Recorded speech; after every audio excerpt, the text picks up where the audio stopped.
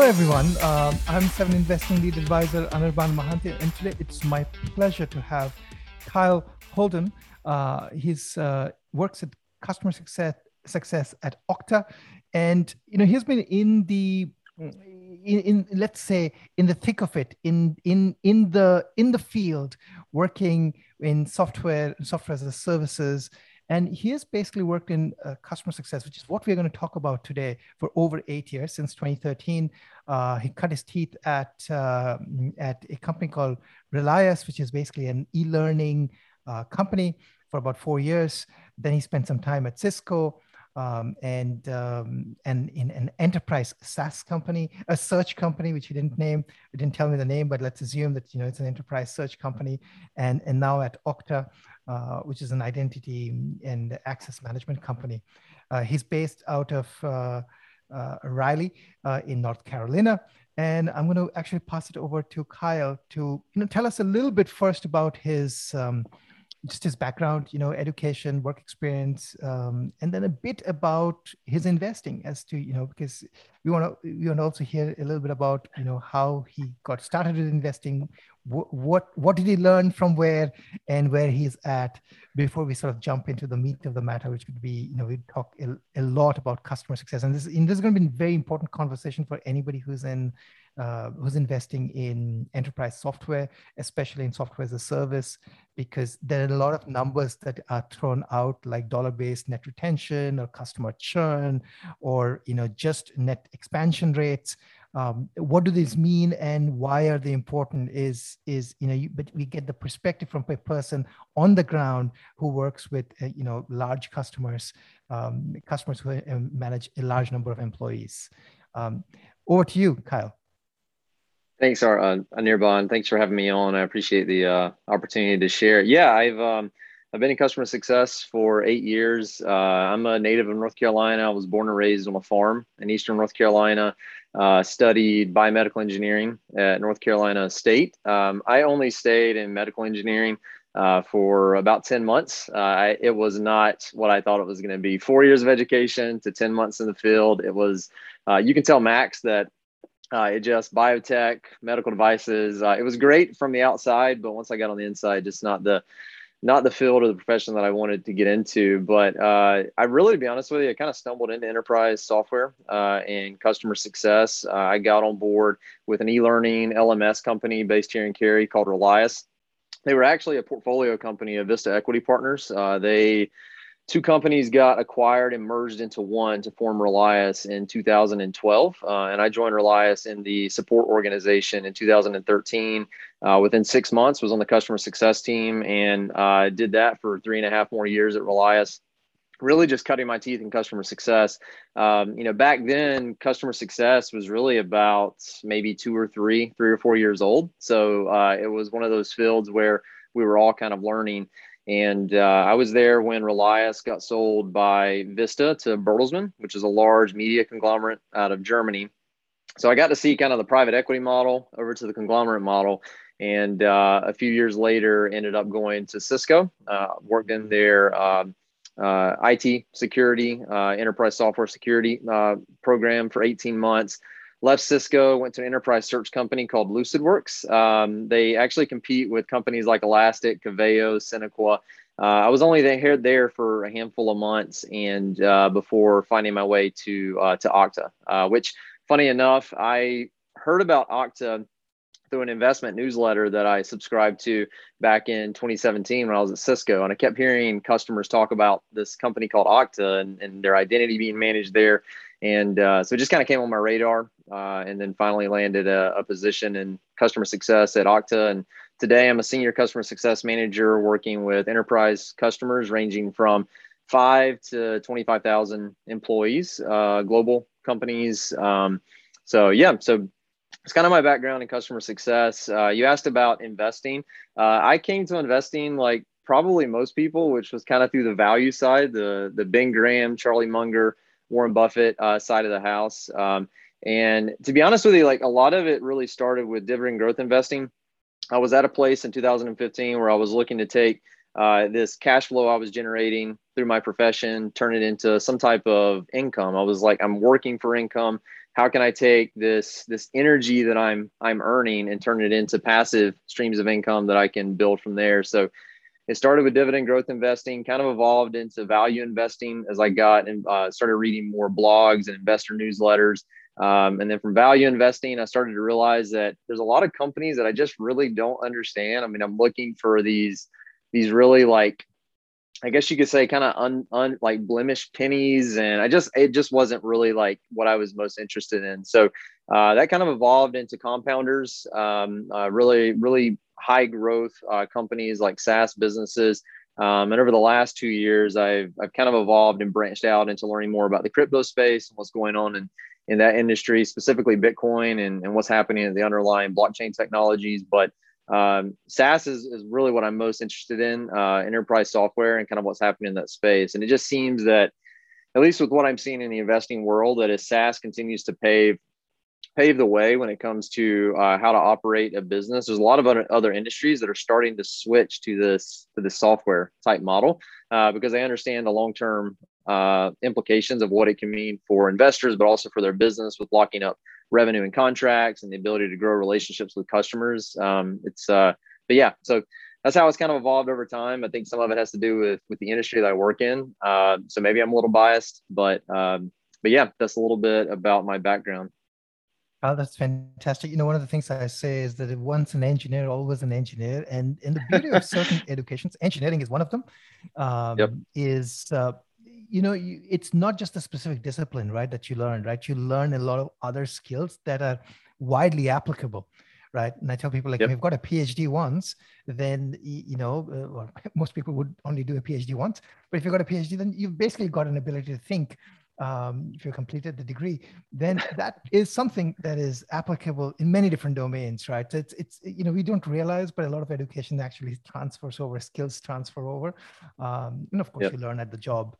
And I'm not saying that education is essential. If you look at some of the great entrepreneurs, they didn't have an education, but they have educated themselves other ways, right? I mean, so education is important. Degree per se is not necessarily important, but what you learned is kind of important.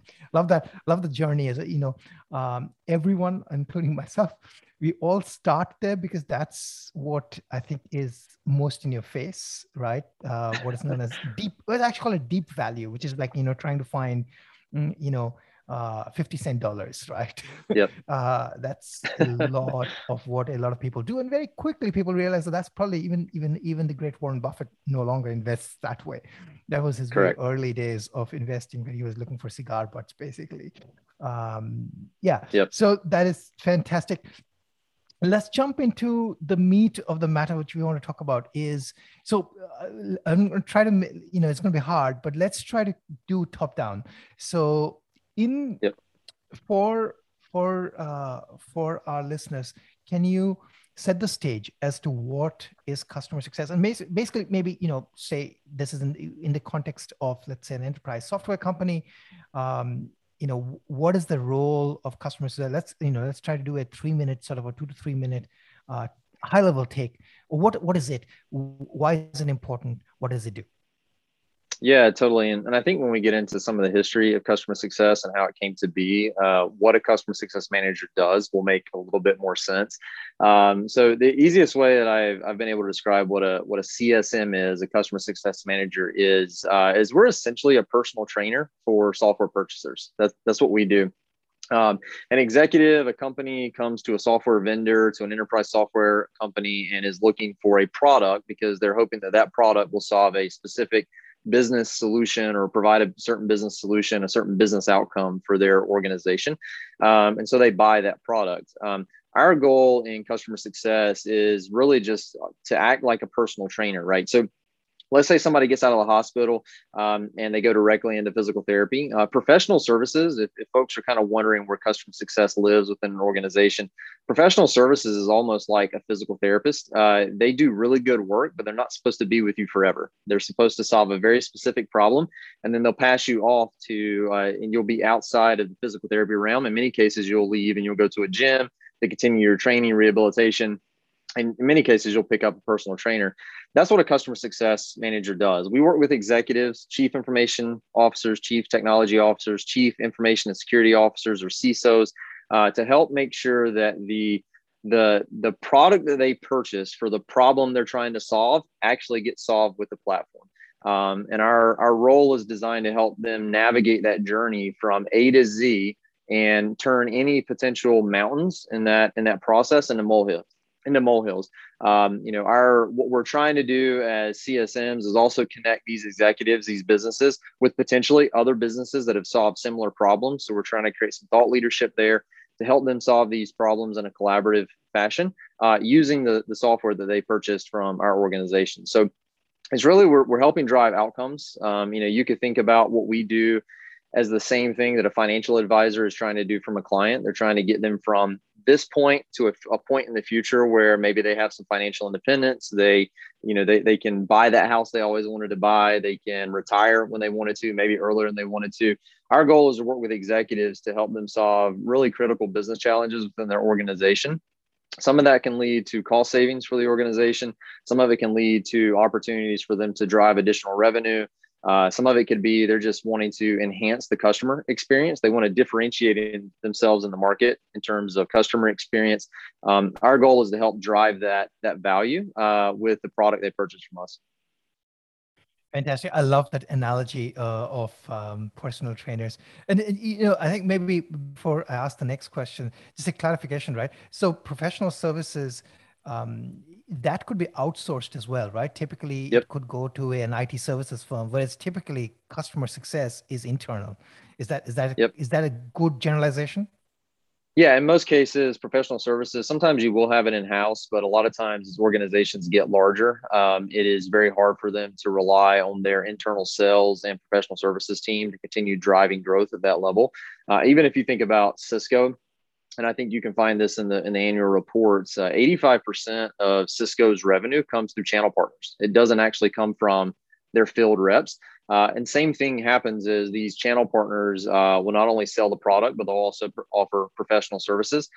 Customer success is a little bit different. In most cases, there's a very high percentage of customer success professionals that are housed within the company that built and service the software. So you are starting to see customer success teams pop up in channel partners. Partners are starting to, or distribution partners are starting to offer CS services, CS-like services. But for the vast majority of organizations, especially companies that are small enterprise companies, as well as growing into mid-cap, mid-sized enterprises, customer success, that motion is going to be in-house 99% of the time.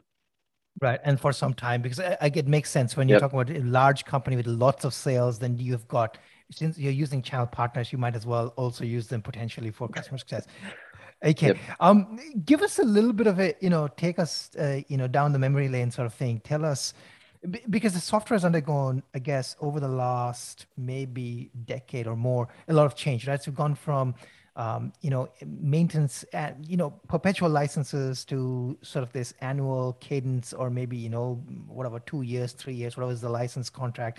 We've gone from people having the software, which then you'd buy upgrade packs, or you would not, but you'd have a maintenance pack assigned with it, versus now where you basically always have the up-to-date version of the software, but you pay on a regular cadence. So there's been changes to how software is sold and how software is distributed. Where did customer success originate from, and how has it evolved? Just your viewpoint of that. Yeah, well, I mean, if you really think about software originally started with hardware. You can't put software on nothing, right? So, back in the 70s and 80s, originally organizations were selling hardware, and software was bundled into that hardware. Organizations got access to the software as part of their hardware bundle. And as that continued to progress and grow, obviously software became a bigger part of buying hardware. And eventually what ended up happening is that organizations didn't want to have the CapEx expense, the overhead of just buying a ton of hardware. That's where the term shelfware came from. There were a lot of organizations that would buy all this hardware and would buy these software licenses for that hardware, but then it would just go on a shelf because they didn't have anybody to help them successfully deploy it, get value out of that hardware. And so I think back in terms of customer, or at least the SaaS model. So the way that software used to be sold is that you would buy, if anybody remembers this, maybe like with personal computing, you would buy a computer and then you would buy Windows 95 licensing for that computer. And then when Windows 98 came out, you had to buy another license to upgrade to the Windows 98 operating system. That is how companies sold software back in the day, back in the 90s and the 2000s. And so companies would have to make this really high upfront investment to buy these versions of software to run on the hardware that they had purchased from whoever, Cisco, Microsoft, Apple, whoever it was. There were companies that had started doing subscription type models. The most famous one is Salesforce. And I think some of that is because of the type of software that Salesforce offers. Salesforce is an enterprise software, not a vertical specific software. So it really touches so many parts of the market. But I think where the shift really started to happen, where folks stopped buying perpetual licenses, and they had to buy new licenses every time new versions came out, and they made the shift to subscription-based software. I think the financial crisis of 2008 really helped with that, because a lot of companies got really conscious about their balance sheet. They got really conscious about their financials and making these large upfront investments in software, and then that software and hardware living on a shelf and not actually getting used for 4 or 5 years. And then a sales rep comes back in 4 or 5 years later and is like, hey, give me a whole lot more money for this new version we just came out with. Companies just realized that they were wasting a lot of money on stuff that they weren't using and weren't getting any value out of. And so the model that Salesforce kind of pioneered as an enterprise software company with their CRM tool is really what companies started to shift to after 2008 and 2009, because in terms of upfront investment, software as a service is not nearly as expensive as perpetual licensing. Now, the problem that this presented is that sales reps could not just come into an organization, sell this massive software package, and then leave for 4 or 5 years. You know, they could take their commission and leave and go to the next guy and get another contract, goes to the next guy. Software presented this really interesting dynamic where if the customer was not getting value out of the software package they just purchased from you, they could cancel their contract in a year or two and say, "Hey, we're going to go somewhere else. We're gonna take our services elsewhere. This wasn't a valuable use of time." And the problem there is that sales are designed to go find new business. That's what the sales team is designed to do. So who is going to help them get value out of the software? I've talked with colleagues about their experiences in the past, and I asked them, I was like, when you bought software in the 90s and the 2000s, like who helped you outside of professional services helping you originally get it set up? If you had use cases or you had strategies that you want to solve with that software, who was there to help you kind of navigate and pursue achieving that outcome?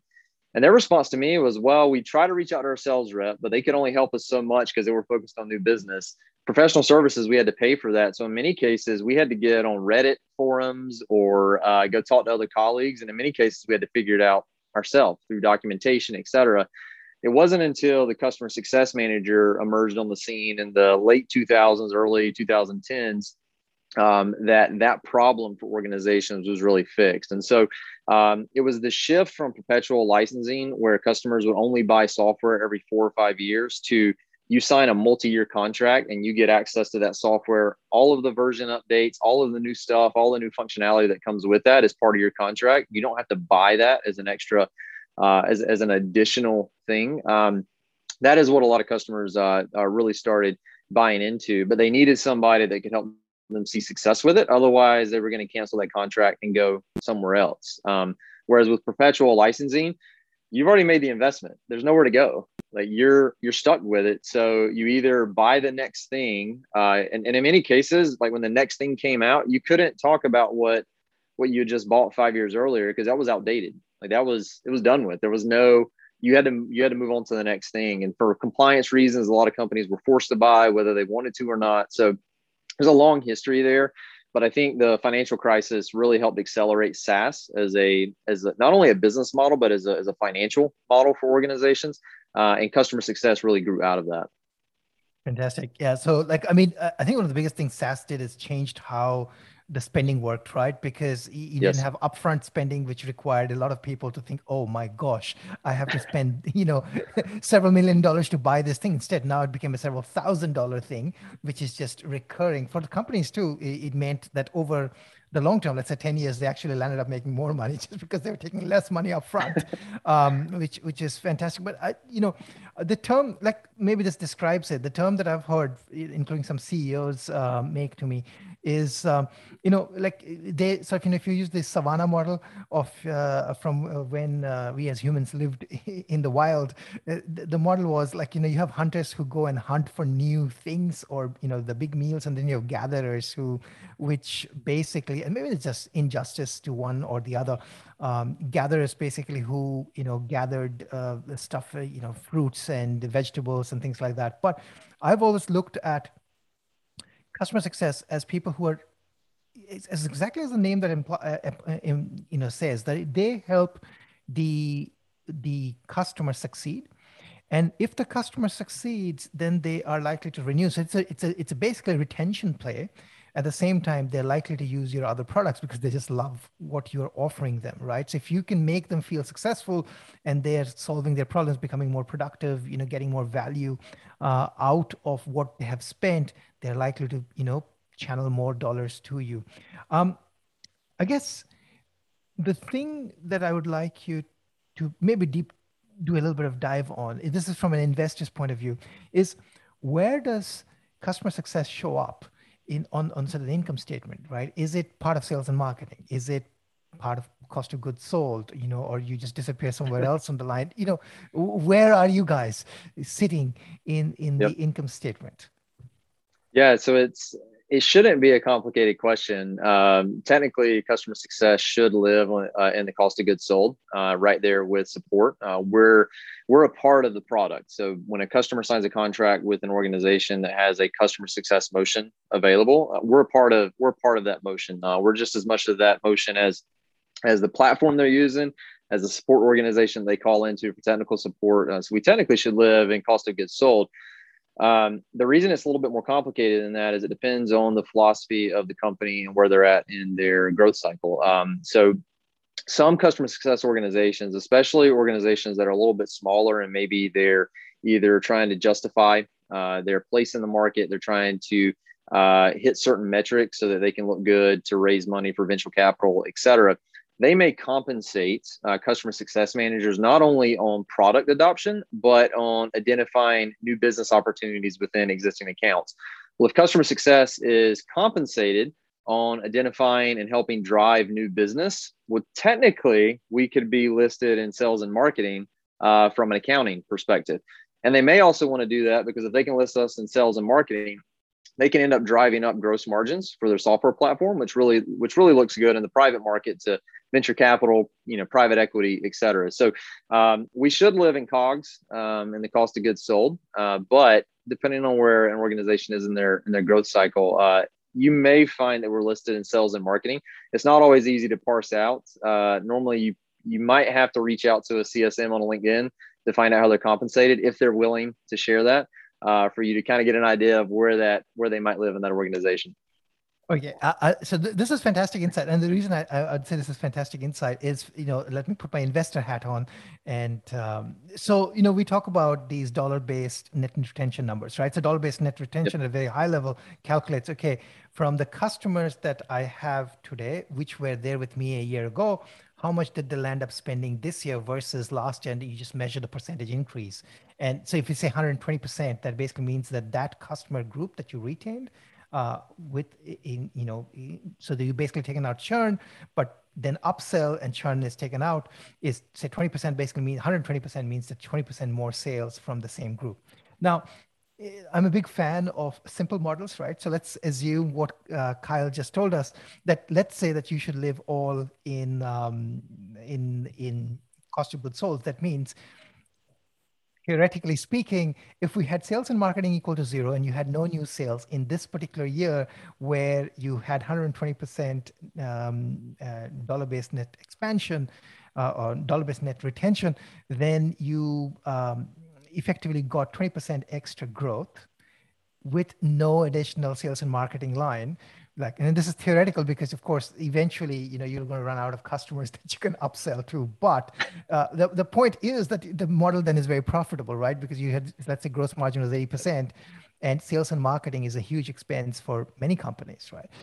Similarly, if you say put all of that number and from a simple modeling point of view in sales and marketing, you could again make the same argument saying, okay, now your gross margin has actually gone up. So now your gross margin went up from maybe 80% to maybe 85, 90%. So you look like a very high gross margin business.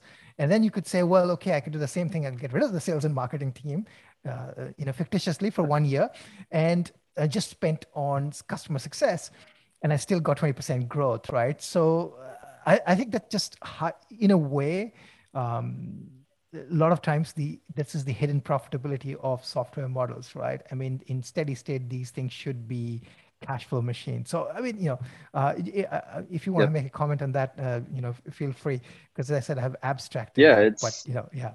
well, I think even just at a consumer level, I remember when Amazon Prime was $99 a year, and now Amazon Prime is $129 a year. So like they have driven essentially 130% growth in terms of annual subscriptions on what consumers pay for Amazon Prime.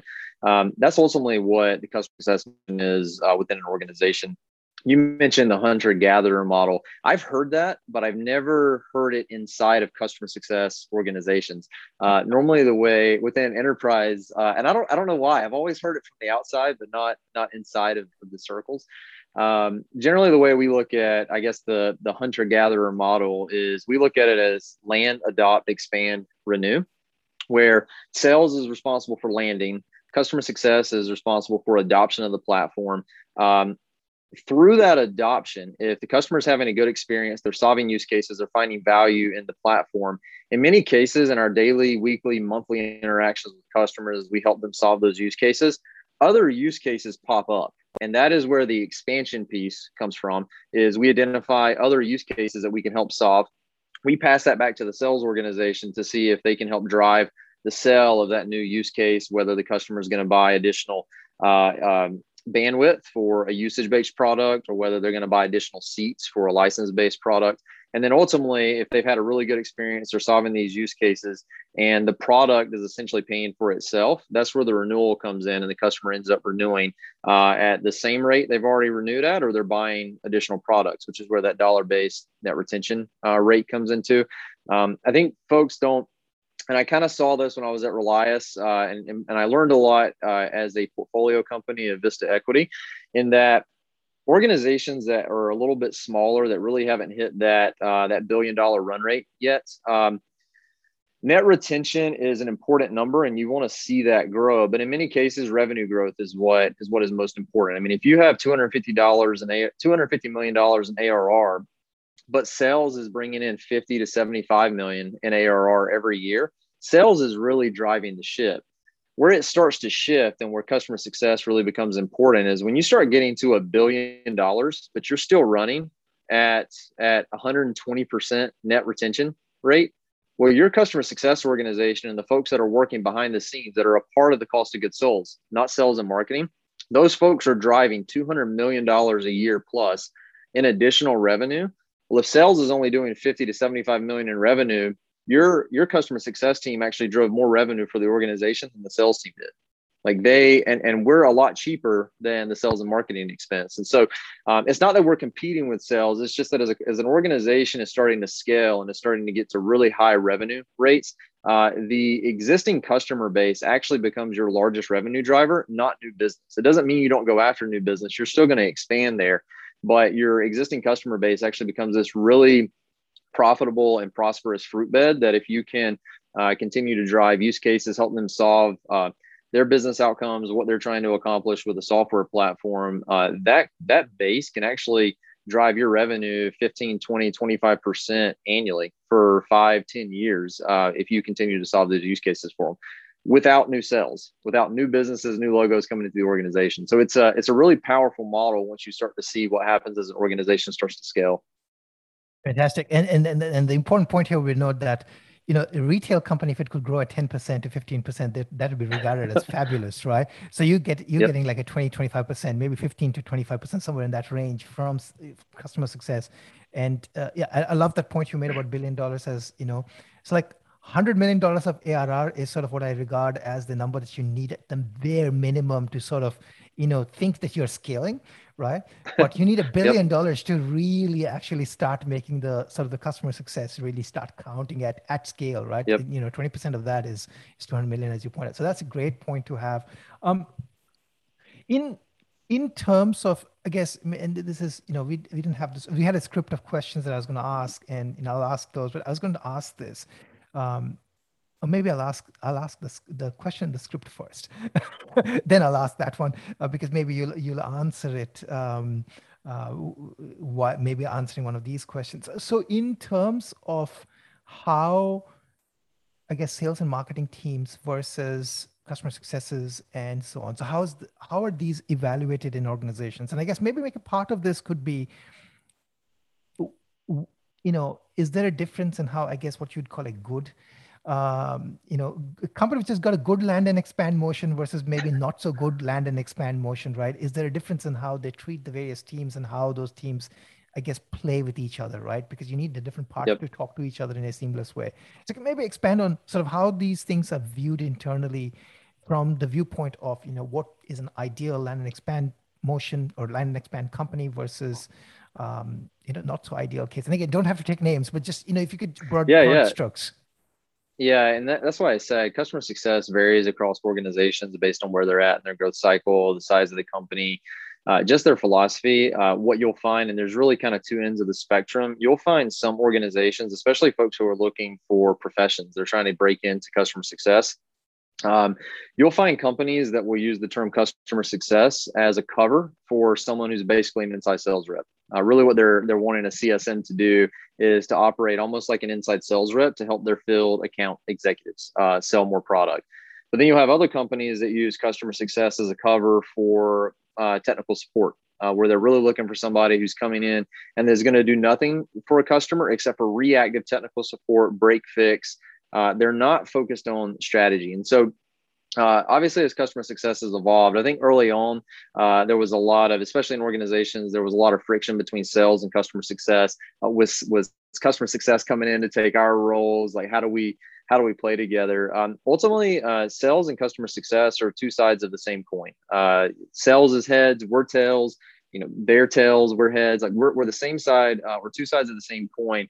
The goal is to work together. So sales lands the opportunity. They're the ones out prospecting, looking for new business, showcasing the product, showing customers what's possible, putting together POCs, proof of concepts to show customers what they can potentially accomplish.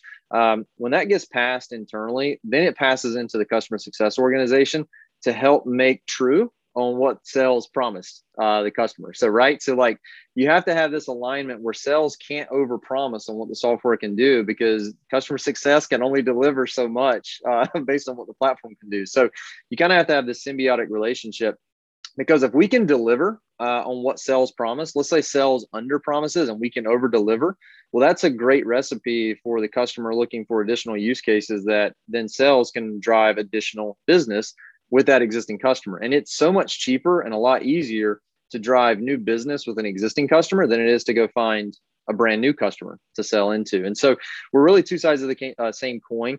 But once that customer comes into the organization, customer success managers act like I know we're in football season, American football season here in the US. It just started last night. We're like the quarterback of an account. So our entire role is to work directly with the executives, with the exec sponsor, the buyer, the person who signed the contract, the person who bought the software platform, to help them realize that value. And our goal is to coordinate internally the organizations we work for with professional services, with support, with product, with sales, with executive leadership, to make sure that we can get the right resources, the right assets in the right place at the right time to help that customer realize the value that sales ultimately showed them that they could accomplish. And so that's kind of how we work within an organization. A lot of times you'll have a renewals organization they get involved towards the last 6 to 9 months of a customer's contract. So they come in to help negotiate the contract. Do they want to negotiate new terms? Or they want to add new products, which would be expansion? That's when they get involved. But for the most part, it's really sales and customer success working together to help deliver on promises so they can continue to grow that partnership with customers. I love that explanation. I was going to ask this. So, because customer success is working closely with the customer, right? land up sometimes finding use cases that your company that you're working for could solve but hasn't yet solved. So it basically feeds into the R&D pipeline in some way.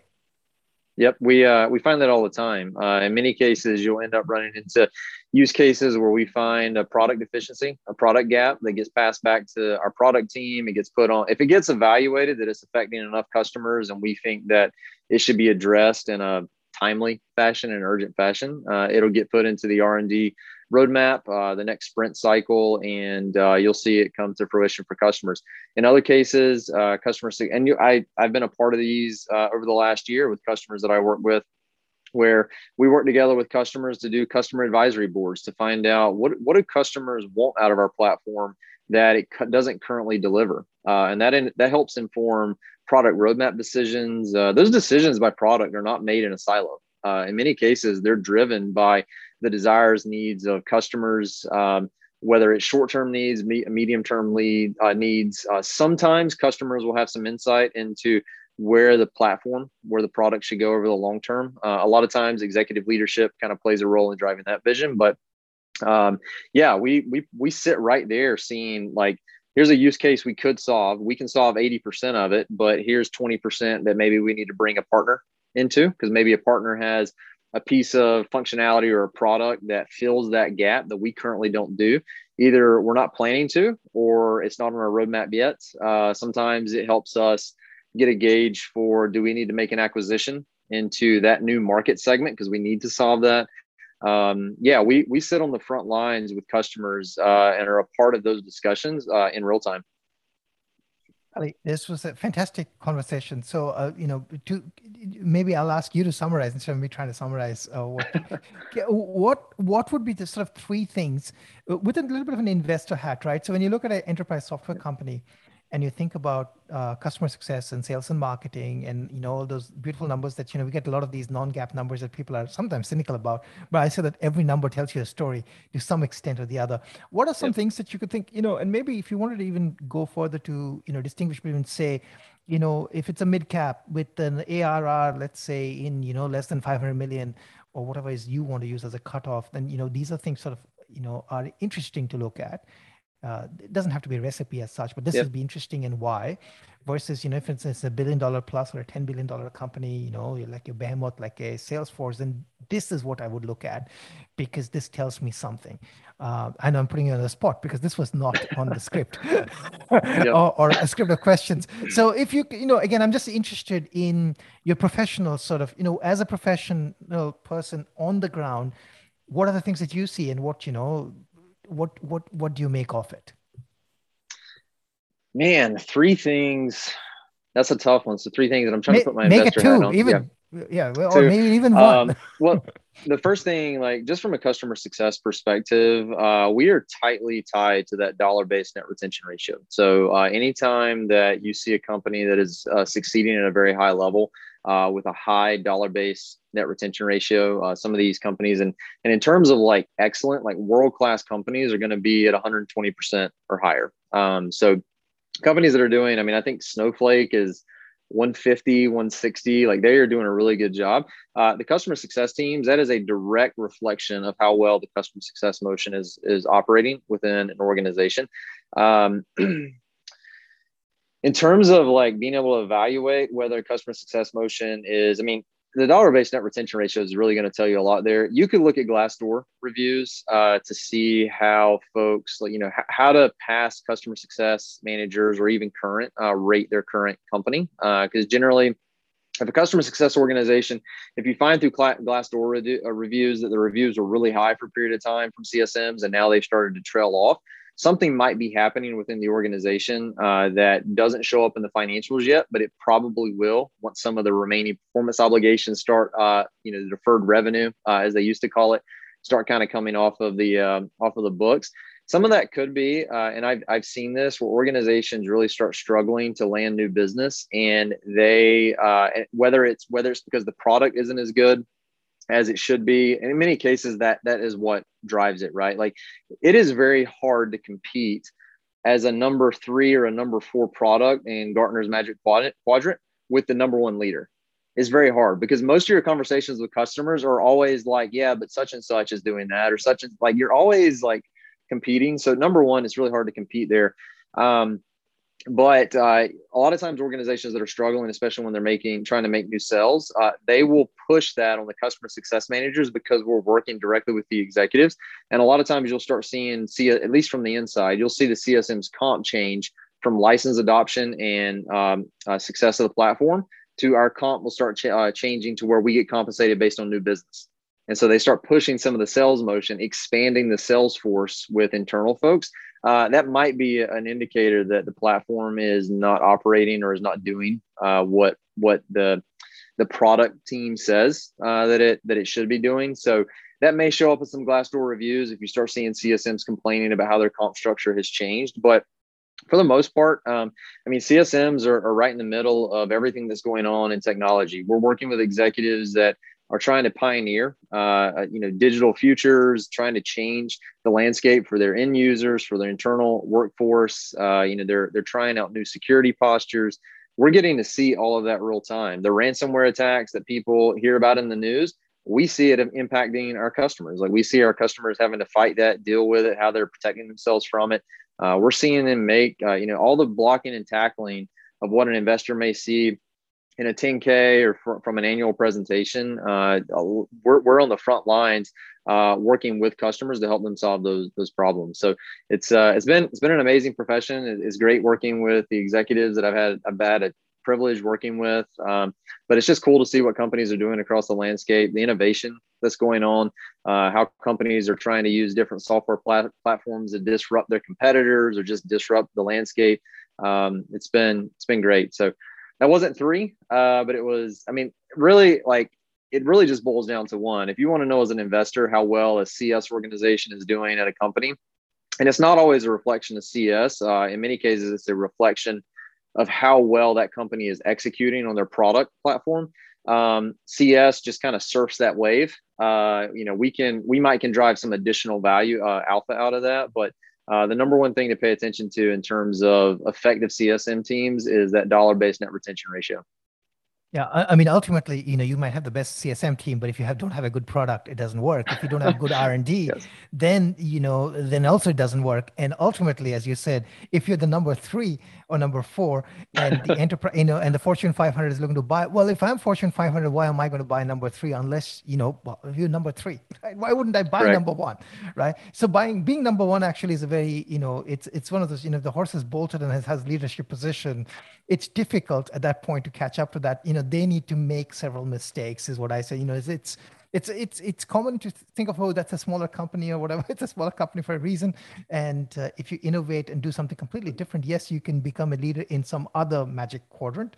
But in this magic quadrant, it's sort of taken unless these guys kind of falter, is what I think. And I guess the only thing, while you were speaking, the thing I was thinking about is, when you sort of have this transition happen between, when the CSM gets pushed to make more sales, that actually might not even be a reflection of, it might actually be a reflection of the TAM. Maybe the TAM, so total addressable market, is actually not as big as was made out to be. And therefore you need to either move into adjacent areas to sort of expand the TAM, or you need to do something. And that's where, your sales and marketing is not landing new sales. And therefore you're basically now more and more reliant now on your customer success. And what you'll find a lot of times is that when that shift happens, customer success managers actually lose their reputation with the customer as an unbiased voice, as a strategic consultant. Because a lot of times executives will be very honest with us about what they're trying to accomplish because they know we're not trying to sell to them. But the moment that we get into a motion where we're being asked to sell into an organization, and I get it, some organizations have to go through that. It's just my opinion on how I think a CS organization should run. We end up losing some of that trusted advisor reputation with organizations. But I hadn't actually thought of maybe the TAM was a lot smaller than executives originally estimated. That's a new one. I haven't thought of that, but I'm going to pay attention to that as I look at companies now. It's interesting. Yeah. Yeah. But, Kyle, thank you very much for spending time with us. I know it's Friday evening for you. which means I'm impinging on your weekend time. But thank you very much for sharing your thoughts. We love at Seven Investing talking with people on the ground, people who are in the know, people who sort of are in the thick of it, because as I can read the 10K and the 10Q, and there's only so much you can learn from the 10K and 10Q, and those are all very nicely crafted, right? They're crafted by experts and then crafted, I guess, looked over by lawyers. So the language, Yep. it's again, it's good to know what's happening in the ground, because it gives you a broader perspective as well. It's not just about a particular company, but about the broader area. So thank you very much for sharing, and sharing your experiences, your thoughts, and what's happening on the ground. Yeah, thank you for having me on. I appreciated the opportunity, Anirban.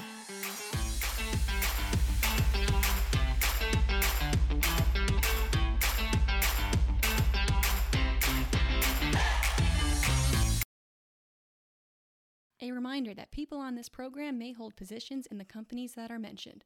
Buying and selling stock carries financial risk, which could include the loss of capital. The views in this program should not be taken as personalized advice. Before acting on any of the information provided, listeners are encouraged to consult a financial or tax professional.